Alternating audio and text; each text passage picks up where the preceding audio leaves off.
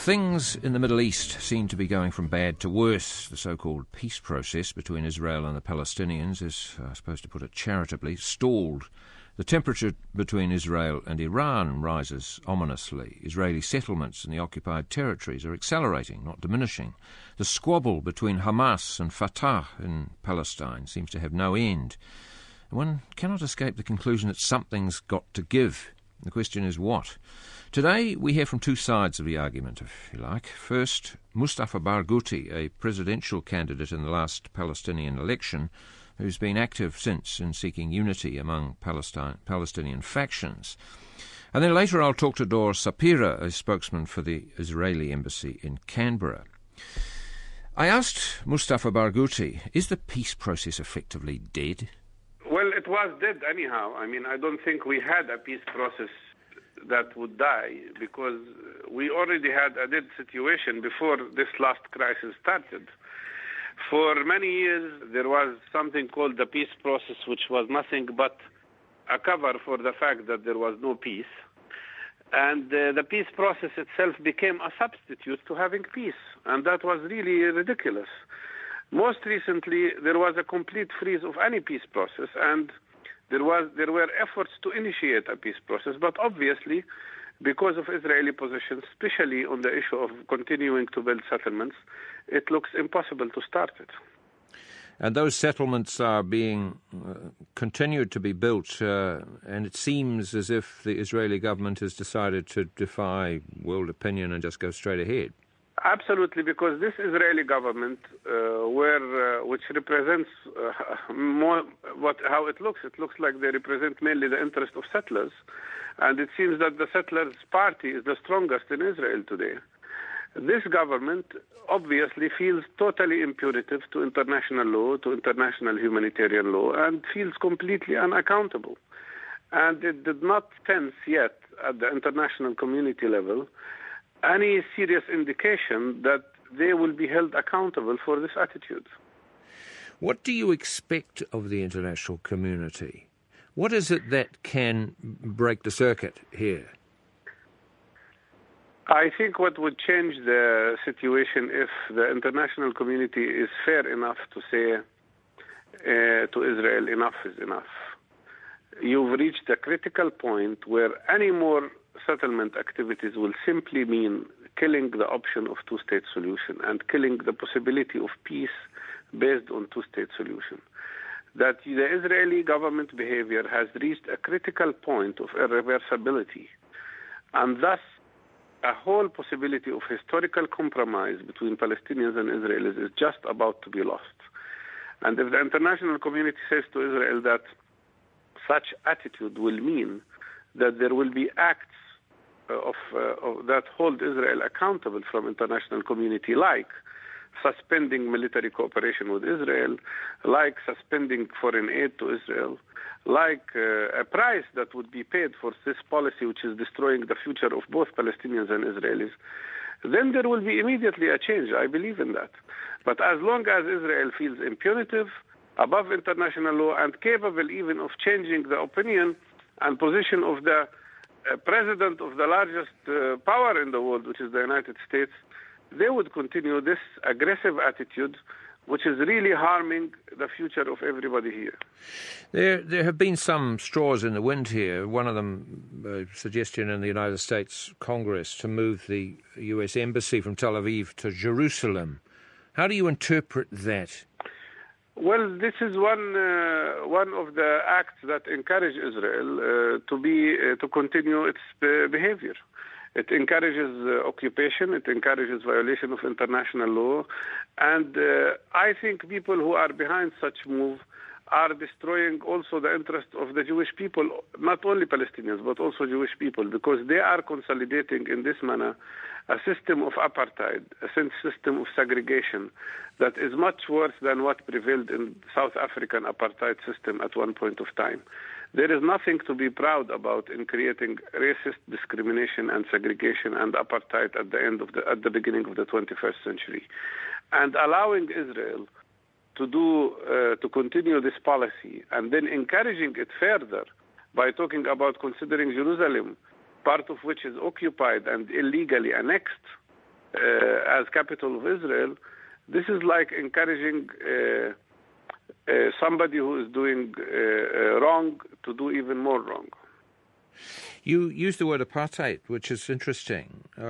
You yourself have been preaching non-violence in the context of the Middle East for a long time.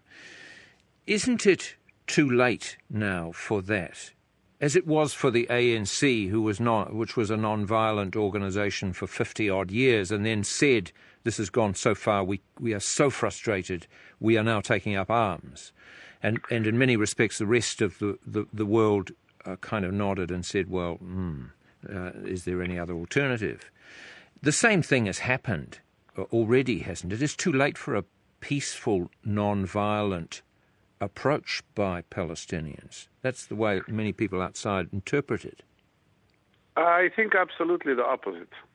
First of all, we've tried military struggle and at one point of time, and I know that in principle Palestinians are entitled to all forms of struggle as long as they don't violate international law or attack civilians.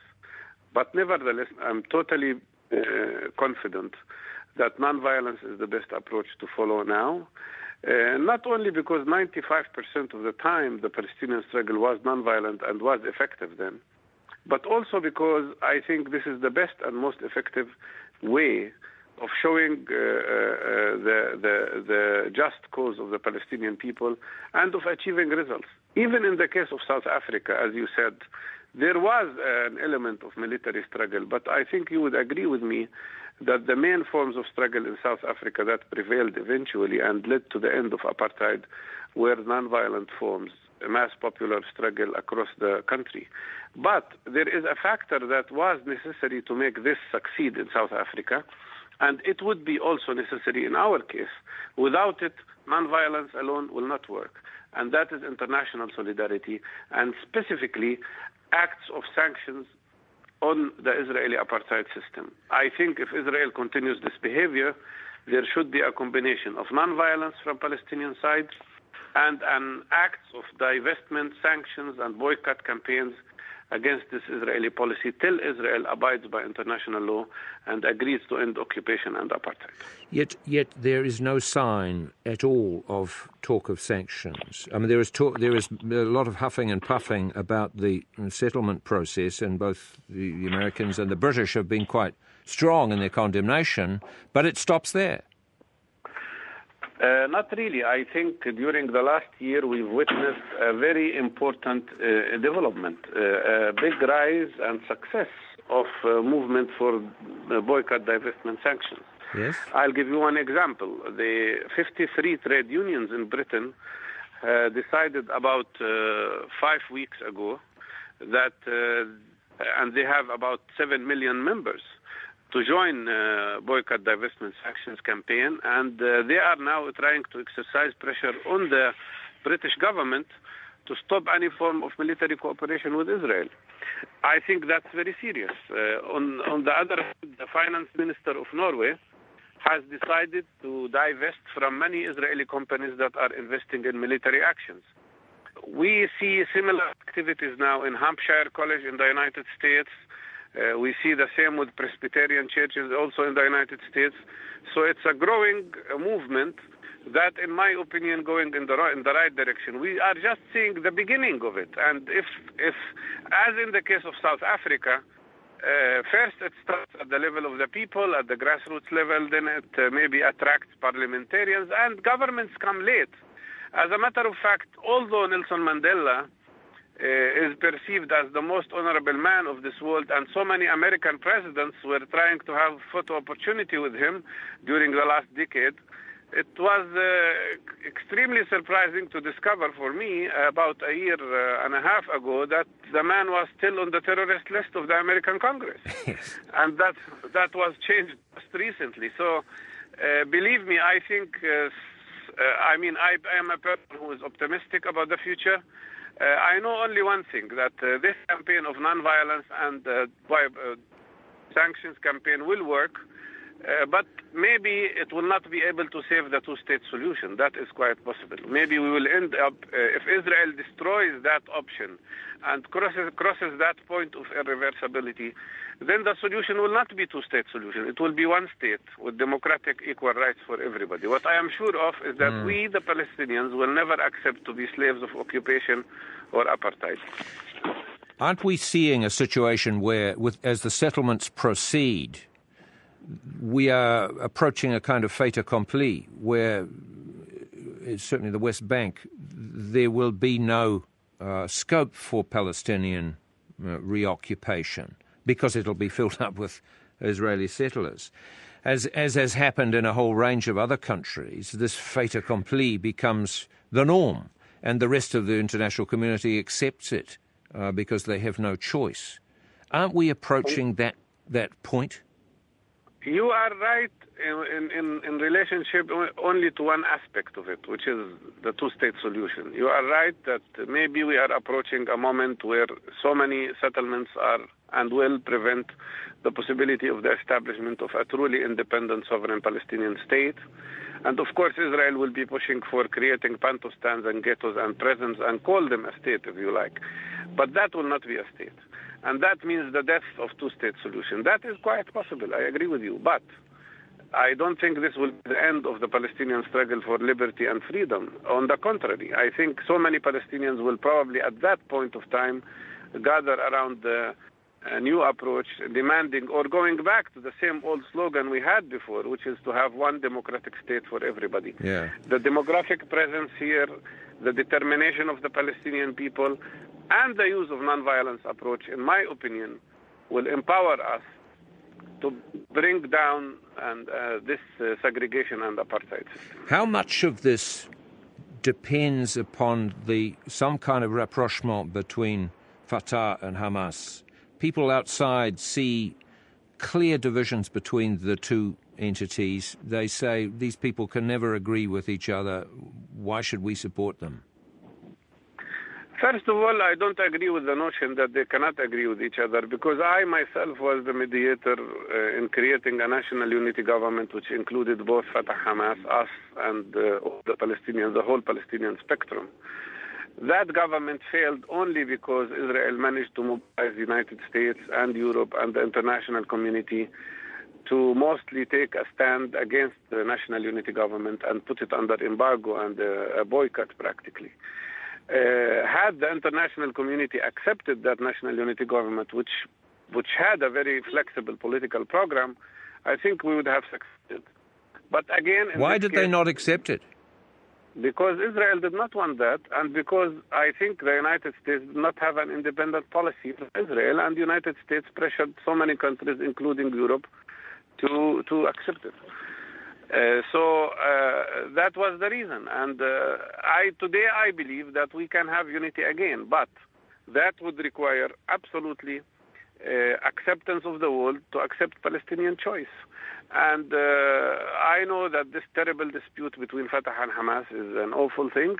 It reflects a struggle about an authority that practically does not exist because it is all under occupation.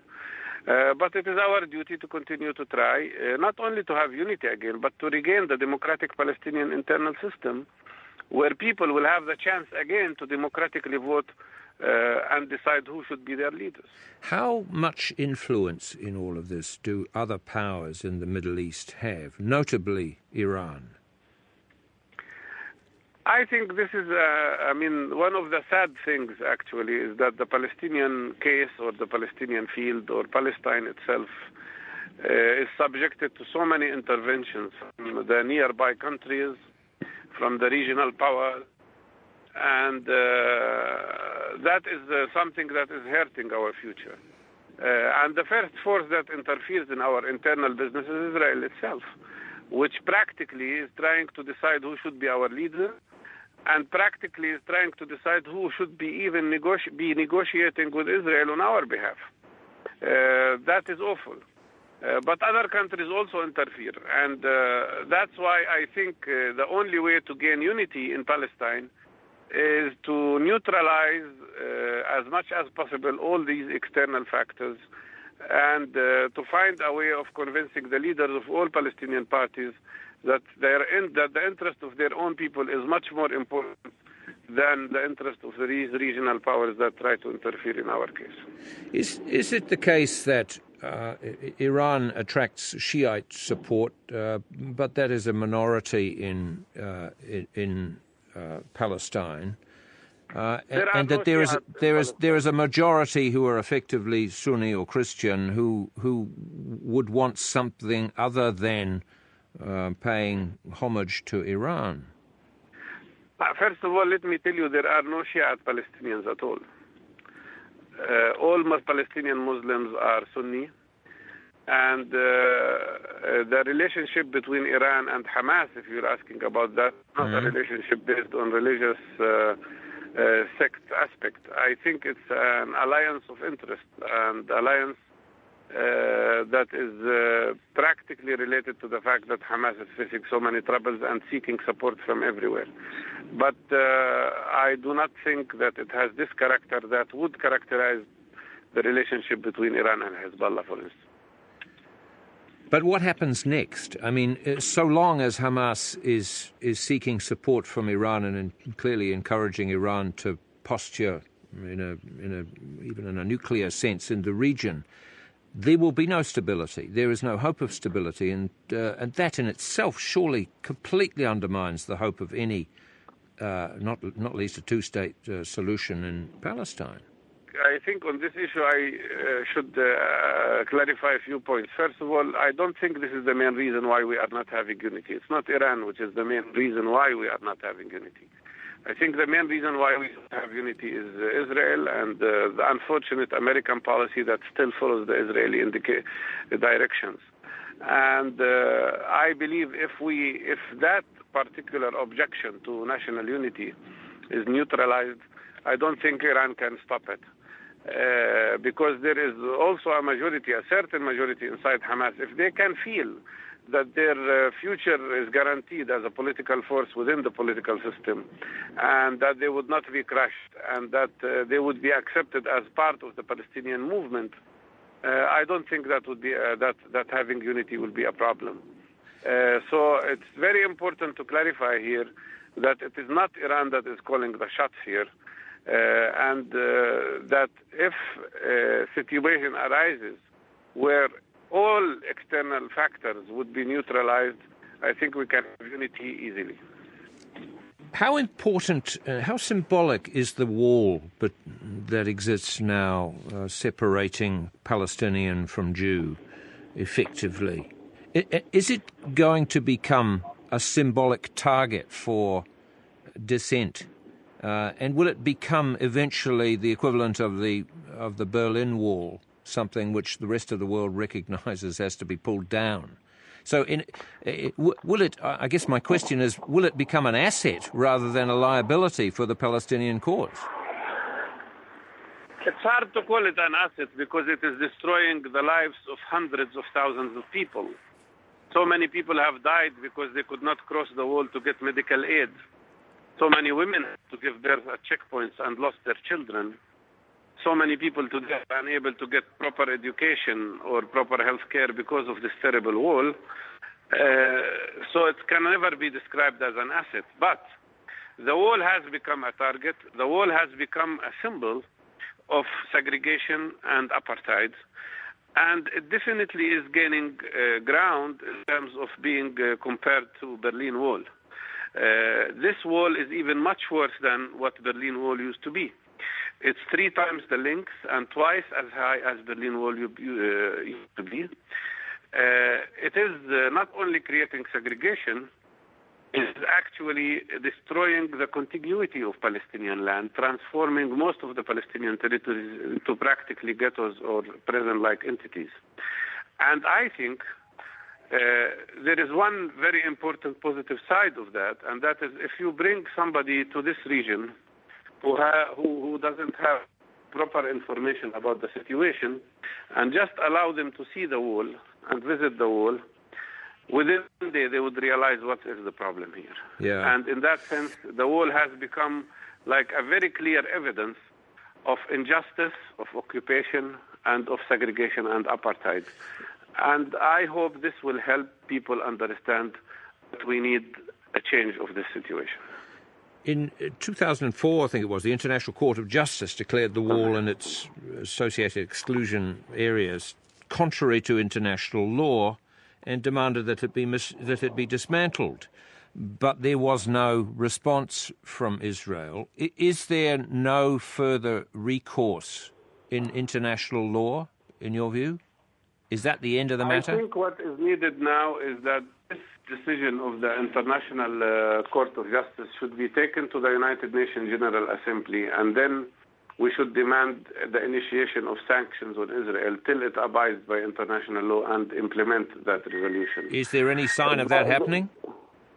Well, we've taken the decision to take it back to General Assembly, and we will see. I see this as a process of accumulation that will gradually change, and hopefully, with the pressure of peoples of the world, there will be a change of positions of governments.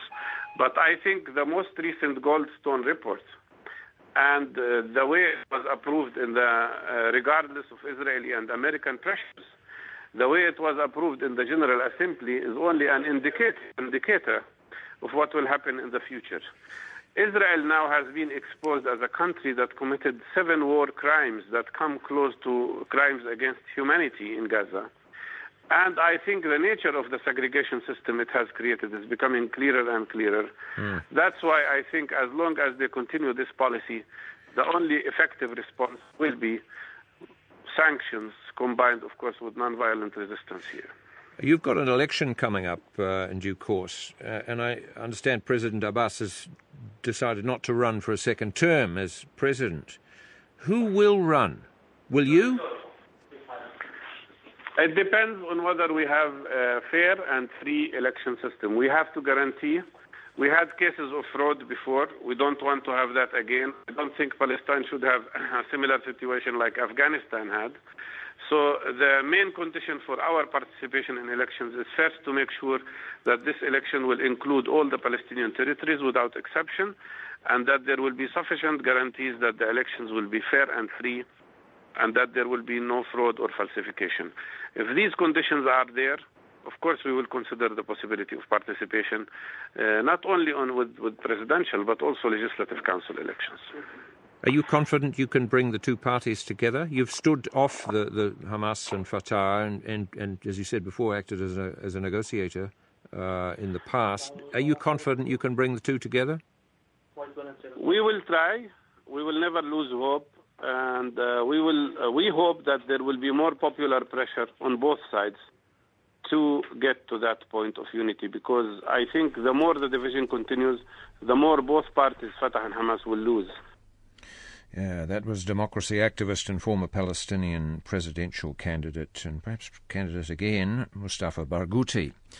Now, listening to that interview, and joining me now is Dor Sapira, spokesperson for the Israeli Embassy in Canberra. Good morning, Dor. Good morning, Chris. Nice to have you on the programme. Thank you. Do you agree that the peace process seems to be going nowhere? Absolutely not. First of all, there have been discussions between Israeli and the Palestinians since 1993, officially, of course, and they're still going on. Only a year and a half ago, we had the Annapolis summit, and there are still discussions between Israeli and Palestinian to find a better future for both of us. My Prime Minister Netanyahu, about 3 months ago, declared in his Bar Ilan speech that he is ready for two-state solution. That was the first time that he, as a new Prime Minister, indicated that, and that he is ready to go back to the table of discussions with the Palestinians with no conditions, anytime. But that proposition has been on the table on and off for, as you say, since 1993, but very little ever happens. And in the meantime, the settlement policy goes ahead, extremely provocative in the minds, it seems, of most of the Western world. Why is this settlement policy now being pushed ahead in the way it is? I think, Chris, if you ask me, there is some kind of misleading by the Palestinian side in the last few months regarding the settlements, because how can the settlements be the reason for not having peace? When over the last at least 10 years, we had 2 Israeli prime ministers who offered the Palestinians more than 97% of the West Bank, including dismantling most of the settlements and giving them all this land, and they refused. In Camp David, at the year of 2000, Prime Minister Barak, together with President Clinton, offered Arafat almost everything, including some discussion about Jerusalem, and he refused. So it has nothing to do with the settlements. The settlement is not a condition to start negotiation. It should be a part of the solution. But the settlement process is spreading again. There's no doubt about it, unless we're being misled by the world's media. I don't think it's being spread because there aren't any new settlements that are being built. There is natural growth, what we call it. So if there are people who have more children, they need more schools, so they will build another kindergarten or will build another school if needed. Why then is the British government and the American government complaining? I think first of all, I don't want to be the spokesperson of the British government and the American government. It's difficult enough to be the Israeli, don't worry. I'm sure it is. But I think that, when there are times that things are a little bit stuck, you try to find reasons for not having the ability to continue the process. Because look, in 2005, Prime Minister Sharon dismantled all the settlements in Gaza, removing more than 10,000 Jewish people from their houses in 2 days, in order to achieve a better future, which we found that it never happened, of course, but we've shown that we are ready to do that. We did it with a peace agreement with Egypt in Sinai. We did it with the Palestinians in Hebron. We did it in Gaza, and we will do it again once there will be an agreement between the Israelis and the Palestinians. Will you do it in the West Bank? Of course. Yeah. It's on discussions. But you cannot do it before the discussions. Let's first of all decide the borders of the 2 states. The Palestinians will accept the conditions, the Israeli will accept the conditions, and it will go on. What is your understanding of the policy of Hamas, at least in practical terms as well as in its constitution, with regard to the right of Israel to exist? What is actually happening? If you're talking about Hamas, yes, then it's very easy. They don't believe in the right of Israel to exist. Look, there is I know a discussion, should we engage with the Hamas or not? By the way, Israel is not the only one who is not engaging with the Hamas. Also Canada and America and Australia and United States, all of them are not engaging with the Hamas because it's considered to be a terror organization. But I'm not against engaging with them. I know that, for peace process you need to speak with your enemies. But in order to do that, I think the Hamas need to accept 3 very practical and reasonable conditions. The first one is recognize in the other side, recognize the existence of Israel. The second one, recognize all the previous agreements that were signed between Israel and the Palestinians, so we could carry on. And the third one, which is a very important one, is to stop all the terror attacks. You cannot sit with the terror organization and discuss with them while they are launching rockets on Israeli cities. Well, this is an interesting point. I mean, Mr. Barghouti was saying that the Palestinians feel that they have a right to use an armed response, as well as peaceful negotiations, as long as they don't attack civilians. You would say that the rocket attacks are a violation of that. Of course. The rockets are, they don't have an address. They do have an address. They are addressed to Israeli cities. They're falling on Sderot. They're falling on Netivot. They're falling even on Ashkelon and Ashdod. There isn't any army base on those cities. They would say this is the only way in which they have an ability to express themselves, if that's the word, because they have no other options. And I must disagree with them. I don't think that's the option. The option is to sit and to find a solution, like they did in 93, and like we did in 2000, and like we will do also. We did also last year in Annapolis, and we can do it again. How much does all of this turn on the fact that Israel can only ever be safe in the context of a binding peace agreement? The longer this goes on, surely, with new generations of Palestinians coming through in Gaza who have this deep embedded hatred of Israel, justified or unjustified, it's there, and it is more embedded. It is going to be more difficult to stop these people from attacking Israelis in future. Isn't it in Israel's interest to have a peace agreement as soon as possible, And the longer this goes on, the less chance Israel effectively has of ever getting rid of the problem of assaults from outside. Chris, I have two little children. Believe me, I don't want them to go to fight in wars. Believe me, I want them to live in a peaceful country. I want them to be able to live in a country even without borders, to live with to pass the road and to go and visit a Palestinian friend. But unfortunately, the reality is not like that. And after Israel was established as a country, the Prime Minister has approached all the surrounding Arab countries and told them, look, we are ready for negotiations, we're ready for peace. Unfortunately, most of them went with war with Israel over the years, over and over again.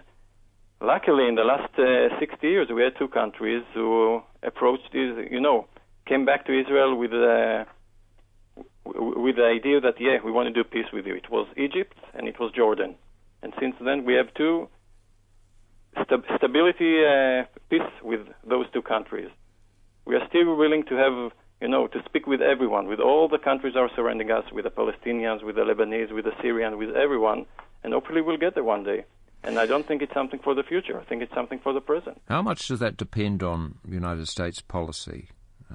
Everything turns on the way in which the U.S. approaches these issues and the timing and the style and involved. How much more active is the United States under the new administration in this area?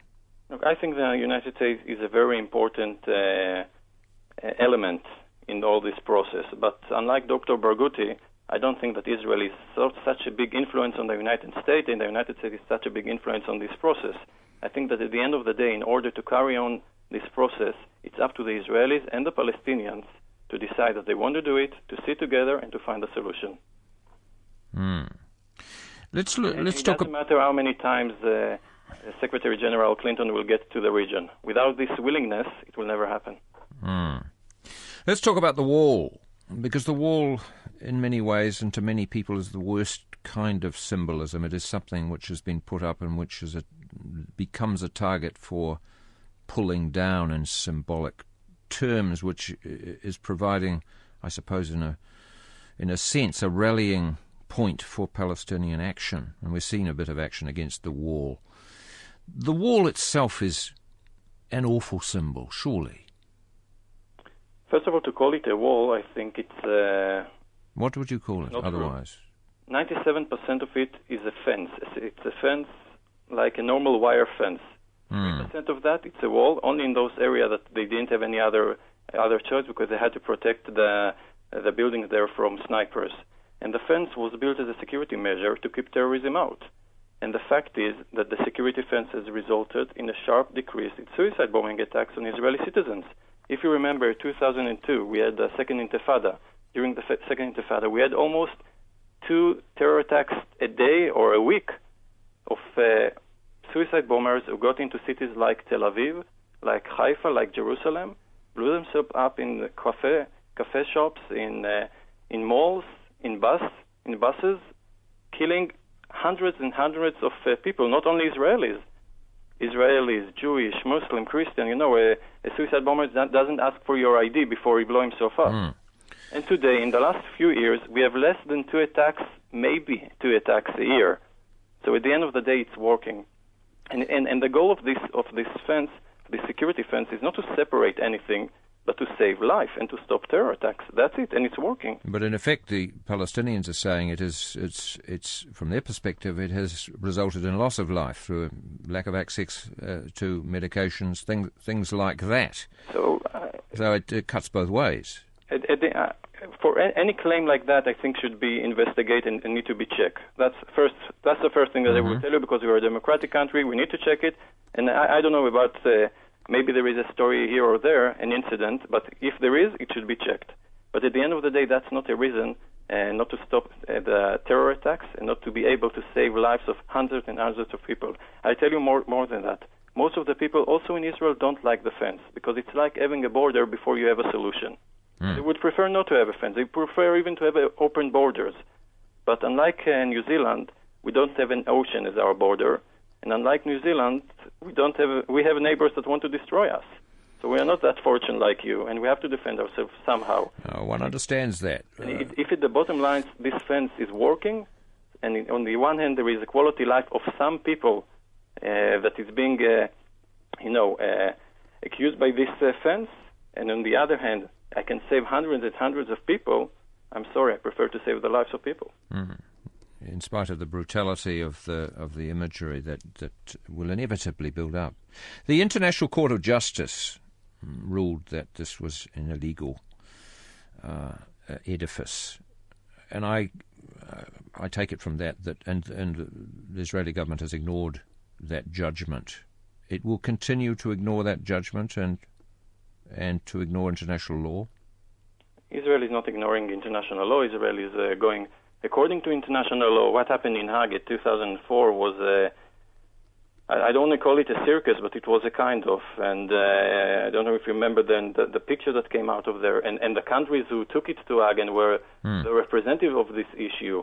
If you remember who they are, some of them I wouldn't say are the most democratic and going according to international law. But a judgment is a judgment, surely. Yeah, but regardless of who brings it. But the judgment, Israel didn't participate in this act, and I think it was misled by those who shown those who attended this issue and represented the case there. And at the end of the day, most of the Western countries also ignored it and said that this wasn't the right way how you should react to what's going on there. I'll tell you one thing regarding the legal aspect of the fence. Every Palestinian, and not only Palestinian, also Israeli, who feel that he is affected by the fence, it's going through his land or something like that, can apply to the Israeli Supreme Court and ask them to change the route of the fence. And since the fence was they started to build it in 2004. They still haven't finished it. Now, for 6 years not to finish to build the fence, I must say that even I can build it, I think, in less than 6 years. But they haven't finished it yet because every time someone is applying to the Supreme Court, a Palestinian is applying to the Supreme Court decides to stop the building of the fence. It checks the claim of the Palestinians, and if they are right, they are changing the routes. And that's what happened not once and not twice, even more than 10 times. So the Palestinians are using this tool, and it's fine. Well, one would expect that they would. Yeah, they should. Mr. Barghouti used the word Bantustanization of Palestine. Now, that's a very inflammatory kind of word, but it has a particular meaning, and in many respects, that is what's happening. Again, I didn't get the question. I'm sorry. Well, Mr. Barghouti used the word Bantustanization, the creation of Bantustans, as he sees it. I mean, yes, it's a strong word, but that's what's effectively going to happen. Inevitably. There's no way of avoiding that, isn't there? Look, I think there is a solution. I think that we can find the right way to go toward two-state solution. I'll tell you something that Mr. Barghouti didn't speak about and is very well aware of, and it's what's going on in the West Bank in the last year. As the security situation has improved over the last year in the West Bank, Israel has taken steps to improve the freedom of movement and quality of life of the Palestinians. We removed more than 140 checkpoints and roadblocks in the recent months in the West Bank. And we can see results. In the West Bank, during the last year of the big economic crisis, 7% annual growth in the economic in the West Bank had happened. And that's only because of the measures of the Israelis and the Palestinians working together in the West Bank to find a better solution. You have more and more Israelis business coming into the West Bank and trying them to build the infrastructure for their country. And it's working. So I think that at the end of the day, the Palestinians will have to choose. It's either they want to go toward the future that is right now happening in the West Bank or toward the future that is happening right now in Gaza under the Hamas. Yes, one wonders why the conditions for peace are not in place then. Nice to talk to you. That's Dor Sapira, the embassy spokesman from the Israeli embassy in Canberra.